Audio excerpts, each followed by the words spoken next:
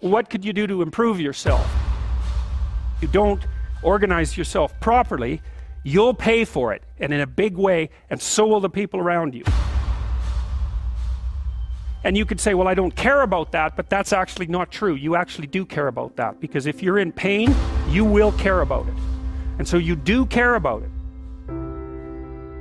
You get your act together so that there isn't any more stupid pain around you than necessary. Look around for something that bothers you and see if you can fix it. You have your routines that you go through every day. Well, those probably constitute 50% of your life. And people think, well, they're mundane, I don't need to pay attention to them. It's like, no, that's exactly wrong. I'm going to make this place better for half an hour. What should I do? Start where you can start. You know, if something announces itself to you, which is a strange way of thinking about it, as in need of repair, that you could repair, then hey, fix it. You fix 100 things like that. Fix the things you repeat every day. Those are the most important things you do.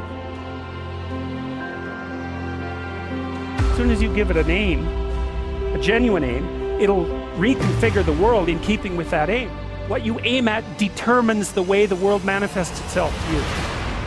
And so if the world is manifesting itself in a very negative way, one thing to ask is, are you aiming at the right thing? Where am I falling short of the ideal? My own ideal.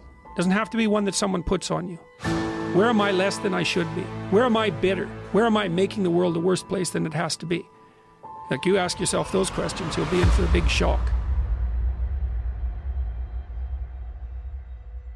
Stop saying things that make you weak. Stop telling lies that you know to be lies. Stop doing things you know to be useless and counterproductive. Aim high.